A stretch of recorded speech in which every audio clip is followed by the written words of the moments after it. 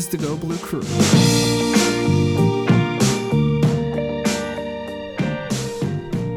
Welcome, ladies and gentlemen, to the Go Blue Crew. I'm Tyler Fenwick with Derek Devine. Derek, Michigan basketball on a 3-game winning streak for the first time since when? I mean, maybe the early parts of the season when they played like 3 exhibition games. I don't know about the exhibition games, but for the first time this season, in the regular season, not counting exhibition, it's a 3-game winning streak for the first time this season, which I don't know. Ironically, comes off of the heels of the first 3-game losing streak this season. So Michigan had not won or lost more than 2 in a row until the end of the year. UCF started a streak of 3 losses in a row, and then Michigan got it turned around against Maryland, and now we're looking at 3 wins in a row. I was surprised to see the 3 wins thing, which I guess, looking back, maybe it's not all that surprising, but it's a team that had so high of expectations coming into this thing, and then playing really well in the first couple of games of the season, losing to Seton Hall, losing to Arizona, North Carolina. Like, I don't know, doesn't it seem like that was just forever ago? It does. I mean, I think anytime you're, what are they, 10-7 now? I think anytime you have 7 losses and, what is now end of January, it probably makes the season feel longer just because you're not used to that kind of losing. 7 losses at the end of the season is a lot different than, what was 7 losses early January, basically, and then, losses in a row. And then the way they've been playing, even in a couple of wins. So, credit for scrapping one out against Northwestern, but, to be celebrating and dare say that this team is hot with a 3-game win streak, though, at least the Indiana win at Bloomington was, impressive. It's unique territory to be in as a Michigan basketball fan. I guess you could say a Michigan basketball fan has been blessed in the last decade, basically now. We sure have, yeah. And, there's up and down moments, and there's been a couple of, seasons like, Juwan Howard's first season wasn't all that successful and ended in a pandemic, canceling the ability to even play conference tourneys. Last season, a team that had a lot of playmakers, probably played above expectations throughout sometimes during the season. And then, like you said and alluded to, this season you expect big things with a big recruiting class, but, you lost a lot of talent to the NBA, and a guy like Franz Wagner especially, a quality candidate for Rookie of the Year in the NBA. He wasn't always that guy, in every game last season. No, there were even times where people were disappointed with his level of play. But, to know that they've lost that and Isaiah Livers and Shawnee Brown and Mike Smith, who we were kind of selfishly hoping Devontae Jones would turn into, it's kind of expected, but still, this season's been surprising. So, 3 wins in a row is a lot better than what we've seen this season. They're at least over 500 now. But, it's going to be a bumpy road the rest of the way, I would imagine, just like it has been so far this season. What does it mean when somebody is plus 1,000 to be NBA Rookie of the Year? Does that mean... I don't know what that means. What do you just have to the bet? odds. I mean, I'd have to see the entire list there, but basically, consider it 10 times your money. Really? That's 10 times? What's the old list? What's the old list looking like right now? What is plus 1,000? Where does that put you? So he's got the 4th best odds here to win Rookie of the Year. Cade Cunningham, who I imagine a lot of people who listen to this are high on, is the 3rd best odds. Scotty Barnes, and then Evan Mobley. Like, in terms of what you bet and what you win, I don't know what any of this means. So Franz Wagner, I mean, to me, I'm reading this plus 1,000, but literally I don't know what that means. You could make, depending on what you want to put down, you could make some quick cash. It's okay. It's late enough in the first half of the season where, I mean, there's a lot of season left. You're not even to the All-Star break, but That's true. I'd say that's not a bad it's not a bad bet there. Like, could I know I you're not a put betting man, but that's not a bad $15 bet. on him? Like, is a safe thing? Is that I mean, it depends how you value $15. There's people that okay? will only play parlays, where they'll line up bet after bet after bet after bet. Throw $1 on it and hope to make hundreds. I don't know. There's Okay. people that go for more of a straight up bet and try to get the best odds. But plus 1,000 is about as good odds, favorable odds in terms of you're not going to find that on an average night betting an NBA game or even betting a Michigan basketball game. Going to be a little less than that unless the team's a complete underdog. So, you Okay. know, I would say underdog status, but man, the way Franz Wagner's been playing, and again, just to relate that to, it's easy to forget how much talent and how much production. And then I can't remember if it was in the Indiana game or what game it was mentioned, but something like, what I think they mentioned 80 or some percent of 3 point made field goals that were Yeah. lost. And Yeah. you no longer have to scratch your head on why they're struggling. You lost some of your best shooters by far. And a guy like Isaiah Livers, who has always been a good shooter, even when his role, wasn't as elevated. And so, yeah, I mean, this is a team that lost a lot. They've got the right talent. I think they do honestly have some of the right pieces. Devontae Jones has been playing better. Eli Brooks found a groove for a little bit there last night. Had his own personal 9-0 run, which was good to see. The crowd, was there last night. Pretty electric. I will say, though, about last night's game, the crowd, well, with 42 fouls or whatever it was, that doesn't help. But the crowd came in like they were colder than they've ever been in their life because it was freezing out. Oh. And so I feel like everybody was literally, kind of like frozen. Yeah. And it's almost like, teeth were chattering, lips were sealed, and everyone took a little while to warm up. There wasn't a lot to cheer about, and not the game that you wanted to watch against a Northwestern team that seems like you should beat handily if you're on a hot streak.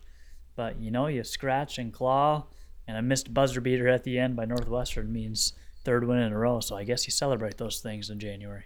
What was the last like couple minutes like? Like from the time Hunter Dickinson and Musa Diabate foul out, like in the crowd, what's it like? A lot of frustration with the foul outs, especially because they probably were, at least for those, maybe not Hunter Dickinson's, but those calls where both players fouled out were a couple of the weaker calls, at least were called against those two. So you're extra frustrated. You just saw Michigan go like what felt like 25 real minutes without making a basket and turning the ball over. Missing or turning the ball over was really the only thing that they were doing for a while there. But I would say that 5 minute mark when Juwan Howard called a timeout, 3 minutes, you lose a couple of players. Jaron Falls is in there, and you are Yeah. just kind of like a nervous energy. I mean, Terrence hits a three, Caleb Houston hits a three. It was really loud. I mean, Chrysler Center gets really loud, louder than I think it has in the past. The best Beeline years were loud. The Juwan Howard energy in there when they're playing well with the type of players they have, like a Caleb Houston who's highly touted. The energy is very electric in there. So, yeah, that last minute though felt like it took 20 minutes as well. Timeouts, the fouls, the missed free throws, but giving up the offensive rebounds. Maybe one of the more frustrating games I've seen, and probably definitely the most frustrated I've been at the Chrysler Center, just because we didn't go to watch the refs, and it felt like that, and I'm sure both teams felt that way. Yeah. What time did you get home? The game is 6:30, and it did not end at 8:30 like usually it would be around there. With the 35-minute drive, I was probably home closer to 10. Okay. Had a little That's not cold bad. walk back to Ann Arbor Pioneer High School, freezing your buns off, starting the car as early as you could, beeping it until you heard it start, huddling up next to the strangers next to you to get some warmth. Man, I've Yeah, never I been mean, to Ann Arbor at a time like that. it's inside is worth it. That even the shortest walk to the arena, man, it's a brutal one, especially when it was 5 degrees or whatever it was last night. Sunday, I feel like I'm vindicated. Earlier in the season, I talked about how Michigan's best offense, conventionally, you think it's like, oh, you give Hunter Dickinson the ball and let him go to work. And I'm like, not quite. You play through Hunter Dickinson, meaning he's not necessarily the one who takes all the shots, but he's distributing. And I feel very vindicated, especially against Indiana. And then, the first half against Northwestern, it was definitely there. But the fact that teams don't really know how to defend him. Like, if he gets good enough position and you're just going one-on-one, he's got you. You're done. If he gets it, 10, 12 feet from the rim and you double him right away, he's patient and calm enough that he's going to find an open shooter. And I feel very vindicated in the fact that I think this offense works best just running through him, whether he's scoring or not. And I feel like the last 2 games have definitely demonstrated that. But then I think the remaining X factor is Eli Brooks, because like he pointed out, he had that nice 9-0 run by himself, which is awesome. But it seems like if he's the guy who can like get going, kind of back to the way he was, like just a sharp shooter, somebody who's good around the rim, distributing the ball. Like if he can get back to that, it feels like Michigan has taken that next step. And I don't know, that seems like the only real next phase of evolution for this season's team. But and it seems weird because he's such a veteran guy. If you had to guess in the beginning of the season, you'd be like, well, of course Eli Brooks has got it all together, and we're waiting on other players to kind of figure it out. But right now, I feel like if Eli Brooks is that guy who takes the next step, like that's then the next step for Michigan. Yeah, one of the things I noticed, and the game looks a lot different in person, obviously, than it does on TV, just especially depending on where you're sitting. We were kind of in the corner, 15 rows up in the lower bowl, but then they have, the floor seats in front of that and places for the cheerleaders and stuff. The offensive game plan, and probably because of the way Northwestern, schemed things up defensively, like it looked so much different than what was working against Indiana. Hunter Dickinson hit an incredible amount of threes. It felt like, didn't even really have those opportunities. The ball should always go through him, and I felt like when they were getting him the ball, is whether he thought he could take his man every time, or I don't know what the case was, but it looked like he was just, trying to back down to the basket. It didn't look like he was able to pass the rock around like you saw him swinging the ball so well against Indiana. And it almost is like like Michigan shells up when a team has a better defensive plan against them. And then when they do go on those runs, it's almost like they're looking ahead. Just the energy on the bench, it's kind of a weird season, and being in person for the first time for me this season, not like alarming, I guess. I wouldn't say it's alarming, but it felt odd when things weren't going well, and they lost that lead and then also went down, 6 to 7 points. Like the energy just died. The energy was dead in the arena. All of Chrysler Center was quiet. Again, there's a lot of whistles, so that doesn't help. The bench mob wasn't as active. But when, they got punched like they did and the way they responded, which we did not see early in the season, they ultimately found a way to win that game. So I think, it goes through Hunter Dickinson this weekend to beat Michigan State. But yes, a guy like Eli Brooks to hit a couple of shots, to get a big steal and an and one opportunity, he's got to find ways to hit those open shots. But more importantly, Michigan's got to continue to shoot the three well. This is a much better offensive team heading into this Michigan State matchup than they were, which would have been heading into the first matchup. And the road doesn't get any easier. You've got the rescheduled Purdue game. I think they're going to play Purdue twice in like 5 days. I think the rescheduled date is like 2 days after a road visit at Penn State. Yeah. So, it's going to get pretty grueling here pretty quickly. I think they won 2 out of 3 games they should have won, and then they found a way to beat a hot Indiana team, one of the best defensive teams in the league, and one of the toughest places to play. So they've done what they've needed to do. But yeah, this weekend I think will show a lot. Did they have the fight? When they get down, because Michigan State's absolutely going to punch them in the face. And can they respond and hang in there, or can they find a way to get up early?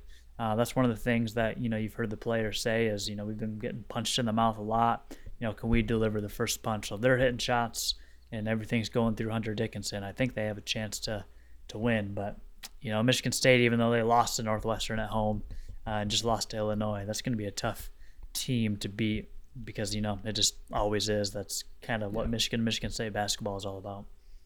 Yeah, going through February 12th, you're looking at Michigan State, home against Nebraska, at Purdue, at Penn State, home against Purdue, home against Ohio State. One of those Purdue games, the one on the 10th, is the rescheduled one. That's a very significant stretch when you're talking about, is this an NCAA tournament team and whatnot? I don't know. In the next, couple weeks, I guess that is, like, what do you need to see from Michigan to kind of convince you that, yeah, it is an NCAA tournament team, even if they don't have everything figured out? You're 3 games away from being 500 again, and a 500 team's not making it to the tournament. So, you've got to beat Nebraska. It'd be awesome to split with Purdue. It seems like this team would be good for that upset win. The way they played against Illinois for a while without Hunter Dickinson was impressive. They just ultimately, got beat on the road, which, was the expected outcome.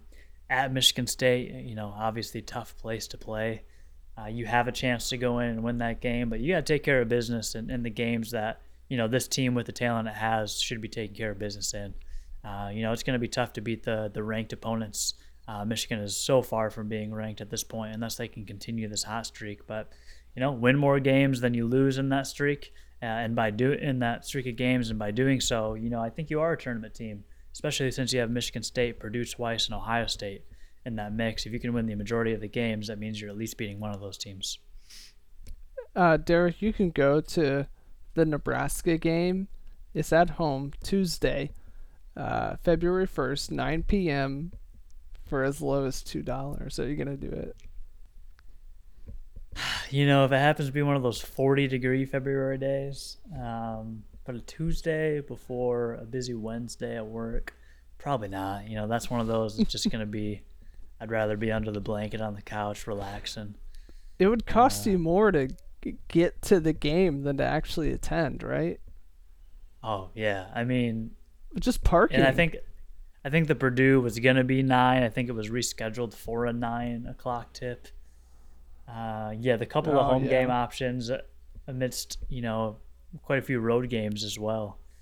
I think the home options that are coming up next are all 9 p.m. So I think you'll probably won't see me there. Again, if the game gets over at a decent time, I'm home by midnight, but I don't know, man. That's not Nebraska, maybe Purdue. You have to keep us updated. I'm telling you, man, like $2. I don't know. I don't live there. I'm just looking at $2 and I'm like, how could you not? But I understand. It's a 9 p.m. on a weekday night. I'm not going to blame you for not going. It's okay.